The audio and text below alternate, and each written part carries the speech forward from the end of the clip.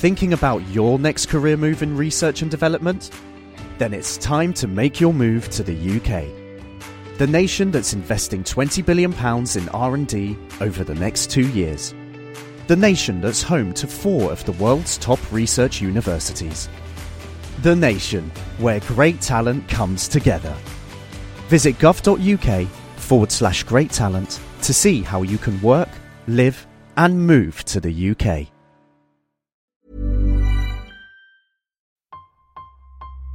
All engine running. Absolute genius. Get this. Welcome. This is the show where we bring you Science. What that essentially means is discoveries, advances, Questions. Research. technology. Unbelievable. Without further ado, this is The Naked Scientists. Hello, welcome to The Naked Scientists, the programme that brings you the latest breakthroughs in science, technology and medicine with me, Chris Smith. And with me, James Titko. Coming up, how scientists are growing new blood in the lab, the scientists planning for potential alien communications, and why fertiliser may be fooling bees' ability to spot flowers. The Naked Scientists podcast is powered by ukfast.co.uk.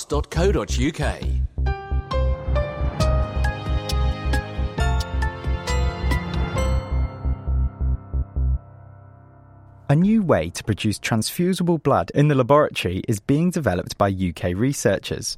Every day, a country the size of ours gets through about 2 tons of donated blood. At the moment, all of it needs to come out of someone else's arm. But now, researchers have found a way to grow more blood cells from donated blood that could be used to top up and even maybe one day replace traditional supplies. Cedric Givert from Cambridge University's Department of Haematology is one of the team behind a trial to put these lab-grown blood cells through their paces in real patients. So how do you grow this new blood, Cedric? What we have to do is to take stem cells that are present in anyone's blood, including donated blood, and we put them in special solutions with growth factor. It's a bit like growing plants and feeding your plants. And then over a period of 20 days, thereabout, they will multiply, but they will also change their nature from a stem cell to a mature red cell. And do they, to all intents and purposes, look like, smell like, taste like and work like a normal red blood cell? Absolutely. We put them through their paces in the laboratory through a series of tests before the clinical trial to make sure they absolutely behave the same way as a donor-derived red blood cell. And you're obviously sufficiently happy that this works well enough and safely enough, you're now going to put these into real patients? We are actually starting very small with healthy volunteers, and we only produce 2 teaspoons of those red cells to then do this clinical trial that is currently ongoing. We want to check whether these laboratory-produced red cells last longer in a circulation compared to donor-derived red cells. Why should they? Simply because donated blood contains red cells that are newly born, but also red cells that have been circulated for 2 or 3 months that are very old, and they will disappear from circulation quite promptly. Whereas the cells that we produce in the laboratory all are born at the same time, so they're all young, so they should survive in the circulation on average much longer than a donated blood. These cells that we're talking about, though, they are fractions of a millimetre across. How on earth are you going to track a teaspoonful of those over time to work out how long they are there? We label them with a very, very small amount of radioactivity before we re-inject them. And then we take serious blood sample from the volunteer who are taking part in a trial who are receiving those blood cells. And then we use a machine to detect these very, very small amount of radioactivity. Over time, that radioactivity will fade because those red cells will gradually disappear from circulation. And as we measure the fade, that gives us an idea how long those cells survive in circulation.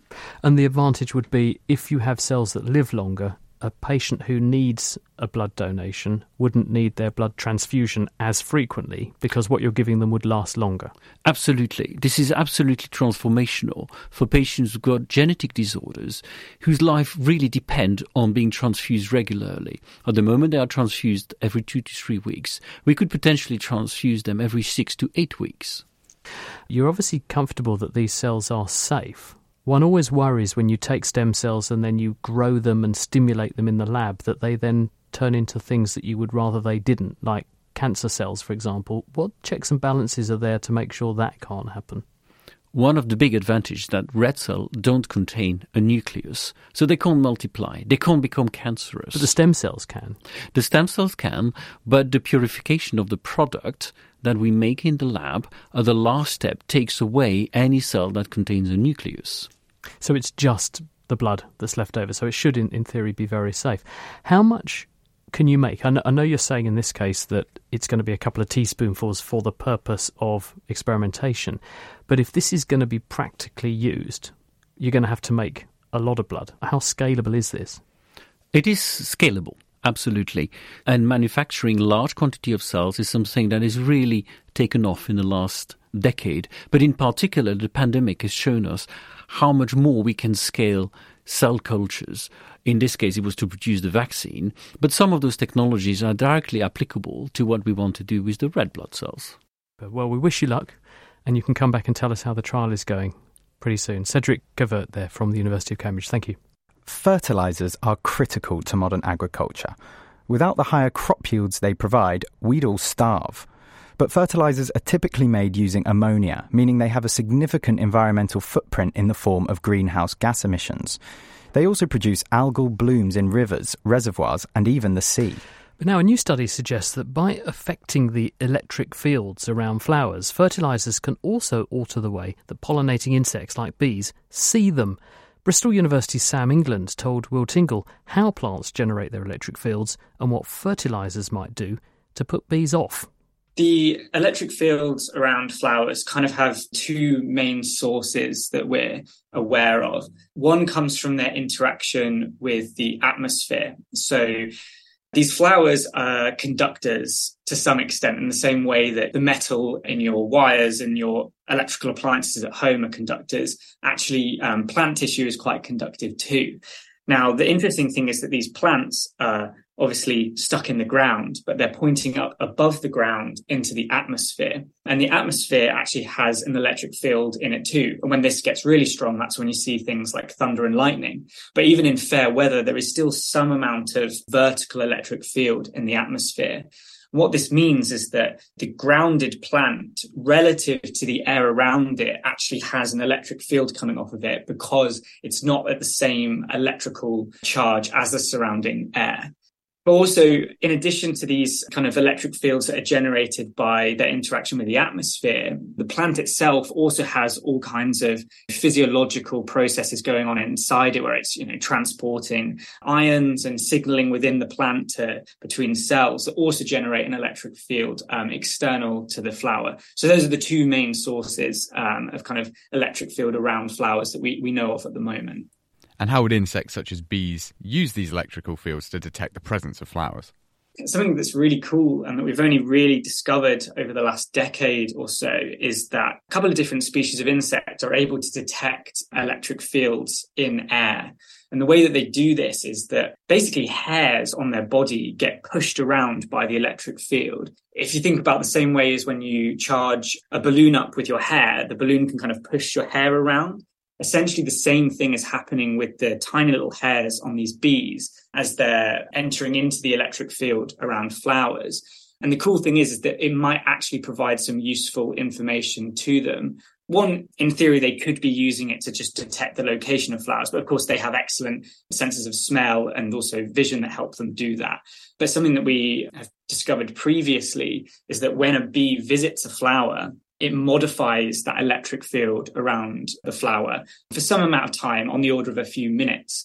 And so then a bee that comes along after that first bee might be able to detect that difference in the electric field and essentially use it as a cue as to whether a bee has visited that flower recently, and that maybe the nectar might be diminished because it's been visited recently. So it might basically give these bees a bit of a clue as to whether there's a good amount of nectar in that flower or not. What is it about synthetic fertilisers that alters the detectability of these flowers? We try to unravel this a little bit in our study, but for sure this is something where the exact mechanisms kind of need to be delved into in a little bit more detail.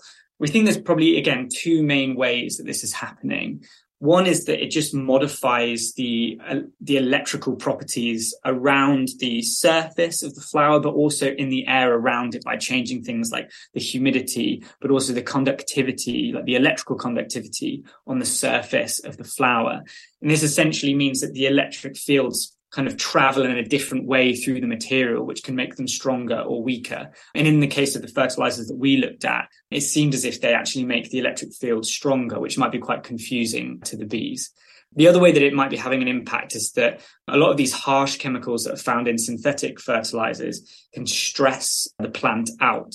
And when they do this, that will basically cause the plant to start moving ions around, kind of signaling within the plant between different cells to essentially tell other parts of the plant that, oh, maybe we're in a bit of trouble here, which again, that will change the electrical profile of the flower.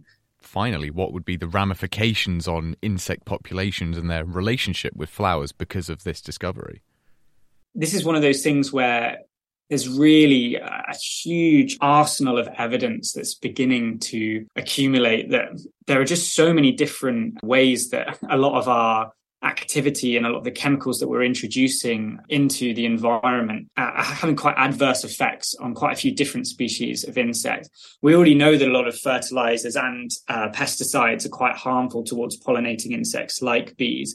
And our study really just adds another dimension to how that's happening. But of course, that does somewhat optimistically open potentially new avenues for how we can try and mitigate these negative impacts in the future as we continue to develop these technologies. Really interesting, isn't it? One of the most fascinating studies I've heard about in a long time. That was Sam England. He published that work in the journal PNAS Nexus. Humans have always looked up at the stars and they've wondered whether we might be sharing this universe with other forms of intelligent life. Well, one of those wondering is St Andrews University's John Elliott, who coordinates the newly launched SETI Post-Detection Hub. That's the Search for Extraterrestrial Intelligence. And he told James why we need to have a plan in place for when the inevitable close encounter he's envisaging occurs in the future.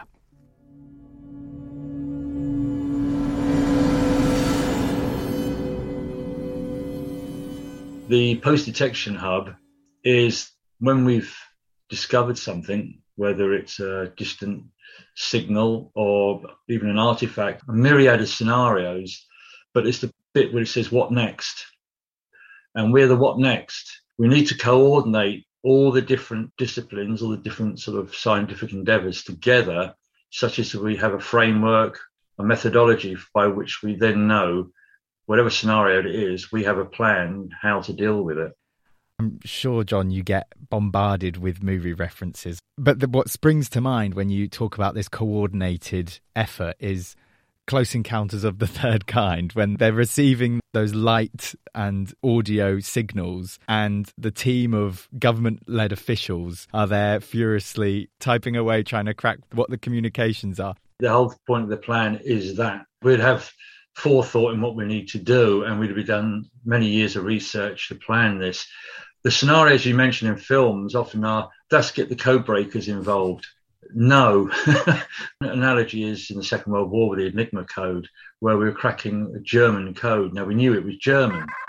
All right, it was encoded, but we knew what the source language is, and we knew we had to try and translate it into something we understood. We're dealing with the unknown, and everything I've created, mathematical models, algorithms, all the dirty stuff that's underneath it all, has to deal with how can we make sense of something we know nothing about in the first place.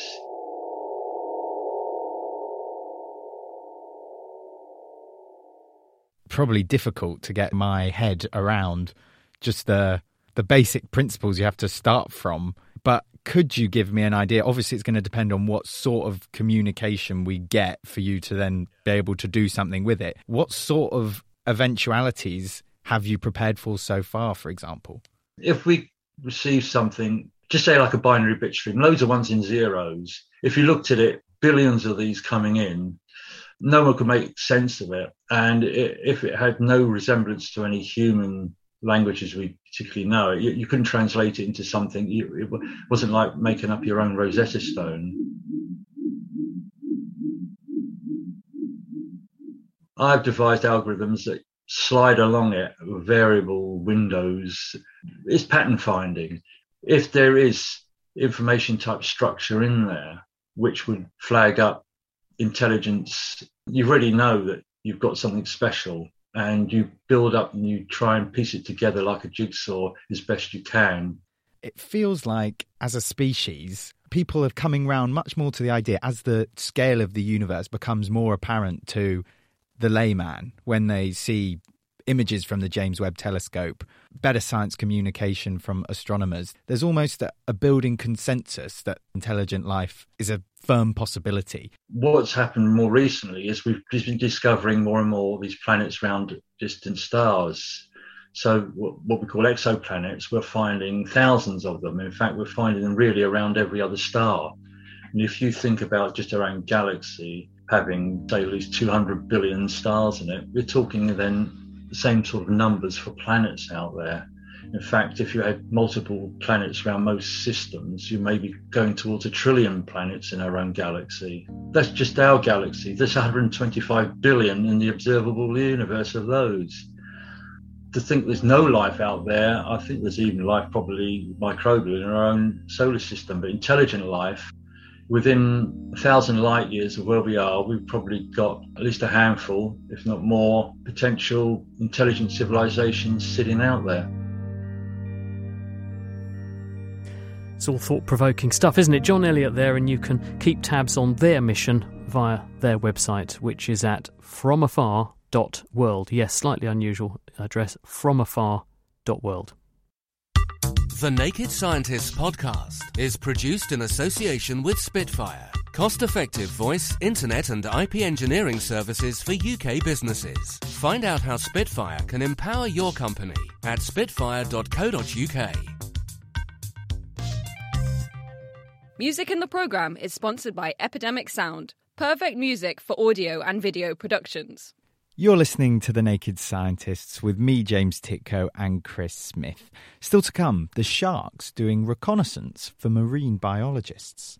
But before that... Good news, because this week scientists at the University of Cambridge have found some markers in the bloodstream that can flag up individuals on the verge of developing diabetes.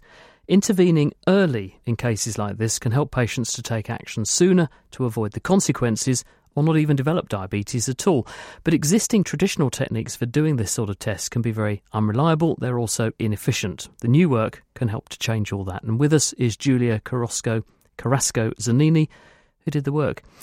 So you better tell us what the test involves. So there are a subset of people with prediabetes that can only be identified through a very inconvenient and time-consuming test.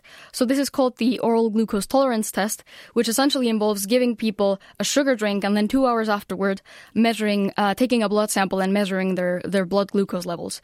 Now, the new test that we're proposing would only require a one-off blood sample to measure in there 3 proteins that would enable to predict the outcome of this oral glucose tolerance test.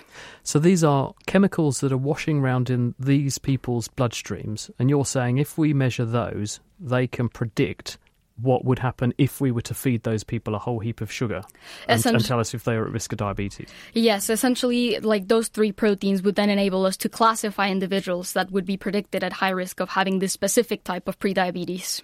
How did you find the 3 chemicals? Because there are obviously millions of different molecules in the body. How did you home in on those 3? So we have a really large study with over 11,000 people in which we performed this oral glucose tolerance test, but in whom we'd also taken a prior blood sample where we measured around 5,000 proteins circulating in blood. So then the question really was, out of these 5,000 proteins, can we identify those markers that are very informative to do this prediction? Obviously, every single time that we want to make the prediction, we don't want to measure again 5,000 proteins. So then for this, we developed a machine learning framework, which essentially enabled us to extract those 3 proteins that were considered the most predictive of the outcome of this oral glucose tolerance test. I suppose you're sort of sorting through a biochemical haystack here, aren't you? You're saying we've got millions of molecules we could consider. You homed in on 5,000 to start with, and you're just saying, what of those, when the person has this situation where they're at risk of developing diabetes, which ones consistently are changed, either up or down, relative to a normal person? And those are the ones you then have found that are the most predictive. Yes. And how reliable is it? Well, so this has a very good impact since we've estimated that measuring these 3 proteins, if we were to implement it along with diabetes screening strategies, such as the NHS Diabetes Prevention Program, we could actually reduce the number of oral glucose tolerance tests that would need to be performed to identify one of these people with prediabetes by half. Oh, it's quite a big difference. How long before a person develops diabetes would they go positive on your test? So this is one of the things that would require further follow-up studies and trials that are large enough specifically developed to assess the effectiveness of these 3 proteins. Because there are lots of databases available now, aren't there, where people have, the UK Biobank is one where over the last 20 years people have given blood samples, had very close follow-up, and we've got good histories on what happened to those people. Presumably you could go to big data sets like that and now begin to comb through those, looking at the same molecules and test it that way. Absolutely. I think it's really important to consider absolute risk in people that have high levels of these 3 proteins, yes. So what sort of a difference could this make then? If this did become policy and they did decide to turn this into a test, we can look at the practicalities of that in a moment, but what sort of difference could you make if this were implemented instead of the current practice? Well, so essentially, it would enable us to identify in early stages of the disease people who are at very high risk. And then, of course, this would be very beneficial because it is known that behavioral and lifestyle interventions are really effective in delaying and preventing the onset of type 2 diabetes. Oh, so you could give people preventative advice. So if I did this test and it found that I was at higher risk of developing diabetes, you're saying that would give me advance notice and I could make changes that would reduce the chance of that happening? Yes, absolutely. And it's currently something that, because these people remain undetected so long, they don't really know that they are at high risk and that they should do these behavioral modifications. So we're sort of in those people slamming the door after the horse has bolted? Yes. Whereas with what you're doing, you give people some warning beforehand, so there's still time to intervene meaningfully. Yes, absolutely. Is it easy to detect these proteins? Because at the moment you've got a powerful laboratory to do this. If this were to be turned into a test, how practical is that? So this is one consideration that has to be taken into account before thinking this could be implemented in clinical practice, because how we measure these proteins in blood actually really matters.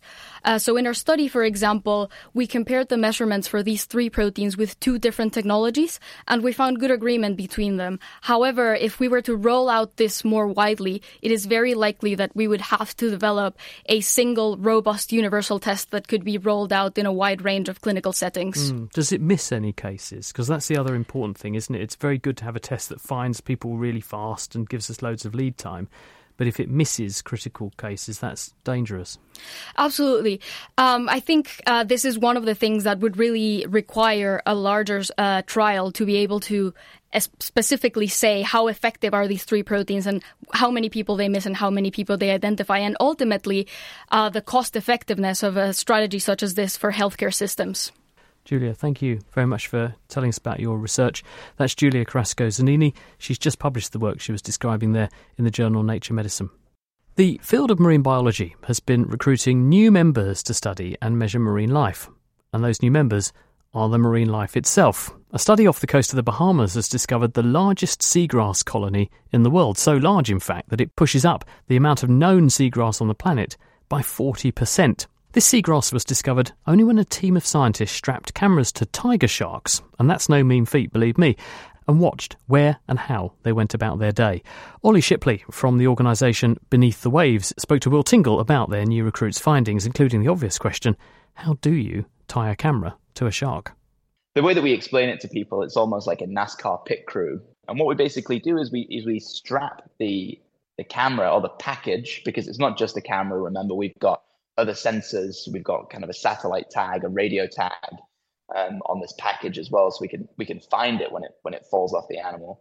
And we use biodegradable cable ties to basically affix that camera package through the fin of the animal, and the cable ties are secured by a piece of equipment that's called a galvanic time release. And what that is it's basically a dissolvable link that dissolves in seawater, and the kind of dissolution time is pre-programmed. So that thing will dissolve within about 4 to 6 hours typically. And then the whole package basically falls off the animal. And through a satellite and a radio tag, we can basically then go and locate that package once it's off the shark. We then remove all of the hook, take the cables off, and let the animal kind of swim on its merry way. So all of that happens, in about 8 to 10 minutes typically. Given that all of the technology we have, all the sensory equipment we have available to us, satellites and ocean scanning equipment, why did you feel the need to strap a camera to a shark? We've been putting tags on animals for the last 30 years, 40 years, some of these satellite tags. But we really don't know a lot about what goes into their daily routine. And I think the way that the technology has developed over the last 5 to 6 years, we're now able to explore and observe high precision information on what these animals are doing every minute, of every day. For this study, whenever you strap a tag onto an animal, it's likely going to take you to a really important place because these animals are making calculated decisions every day of their life. They're trading off energy, versus the cost of actually moving from one place to another. And so all of their decisions are calculated. So the chances are if you strap a tag onto an animal, it's going to take you to somewhere that's pretty important for that individual or that population or that species. For this study, we kind of utilize that concept and we used the cameras strapped onto these tiger sharks or attached to tiger sharks to basically quantify the density of seagrass that they were swimming over. And what we were able to do from that, we were able to extrapolate those kind of seagrass density measurements and use it to ground truth information from satellites to basically quantify or measure the largest seagrass ecosystem in the world. And when you say ground truthing, what does that mean? Ground truthing is basically confirming, because a lot of these measurements are made from satellite, and there's sometimes quite a bit of error associated with that, and that can be due to things like cloud cover or if the water isn't particularly clear on a certain day, for example. And so you actually have to go in there and empirically measure the density of the seagrass in this case, so you can confirm that what the satellite-derived data is telling you is true. What have the cameras on these sharks revealed to us about seagrass distribution? Well, they've revealed that the area that we were working in, the Bahamas, houses an incredible abundance of seagrass. We had an idea that it was there, but we weren't really sure how much. And so through strapping these cameras on these tiger sharks, they've really revealed how kind of expansive and dense these seagrass ecosystems are on the Bahamas banks. And it's only through that we're able to confirm, that this is the most significant, largest seagrass ecosystem in the world, which is crazy. And do you know of any other shark camera equipment that's going on? Maybe new discoveries could be made somewhere else. This is a technique that has been utilized in a few different species before. So there's a group that are using them in sea turtles to kind of map similar things because sea turtles also interact quite abundantly with seagrass meadows. But I think this is where the kind of innovation really gets exciting because I think we have, this is a proof of concept that has led us to an incredible discovery. And so, I think the world really is our oyster in applying this sort of technology to other animals as well. And we certainly have plans to do that in various parts of the world. Ollie Shipley, and that paper can be found in Nature Communications. And that's all we have time for this time on The Naked Scientists. Join us next time when we'll be looking at reproducibility in science. Why is it that 70% of scientists claim to not be able to reproduce another scientist's results? Join us then to find out. And after that, we've got a Q&A in store, so we're giving you plenty of time to get those questions in. Chris will be joined by an astronomer, an archaeologist, a physicist, and a global health expert. So do be sure to send your scientific queries to chris@thenakedscientists.com. That's chris@thenakedscientists.com.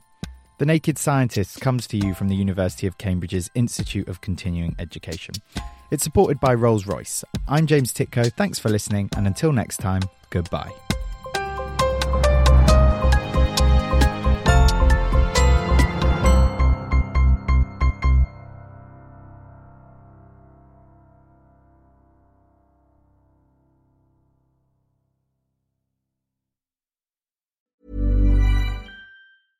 Thinking about your next career move in research and development? Then it's time to make your move to the UK. The nation that's investing £20 billion in R&D over the next 2 years. The nation that's home to 4 of the world's top research universities. The nation where great talent comes together. Visit gov.uk/great talent to see how you can work, live and move to the UK.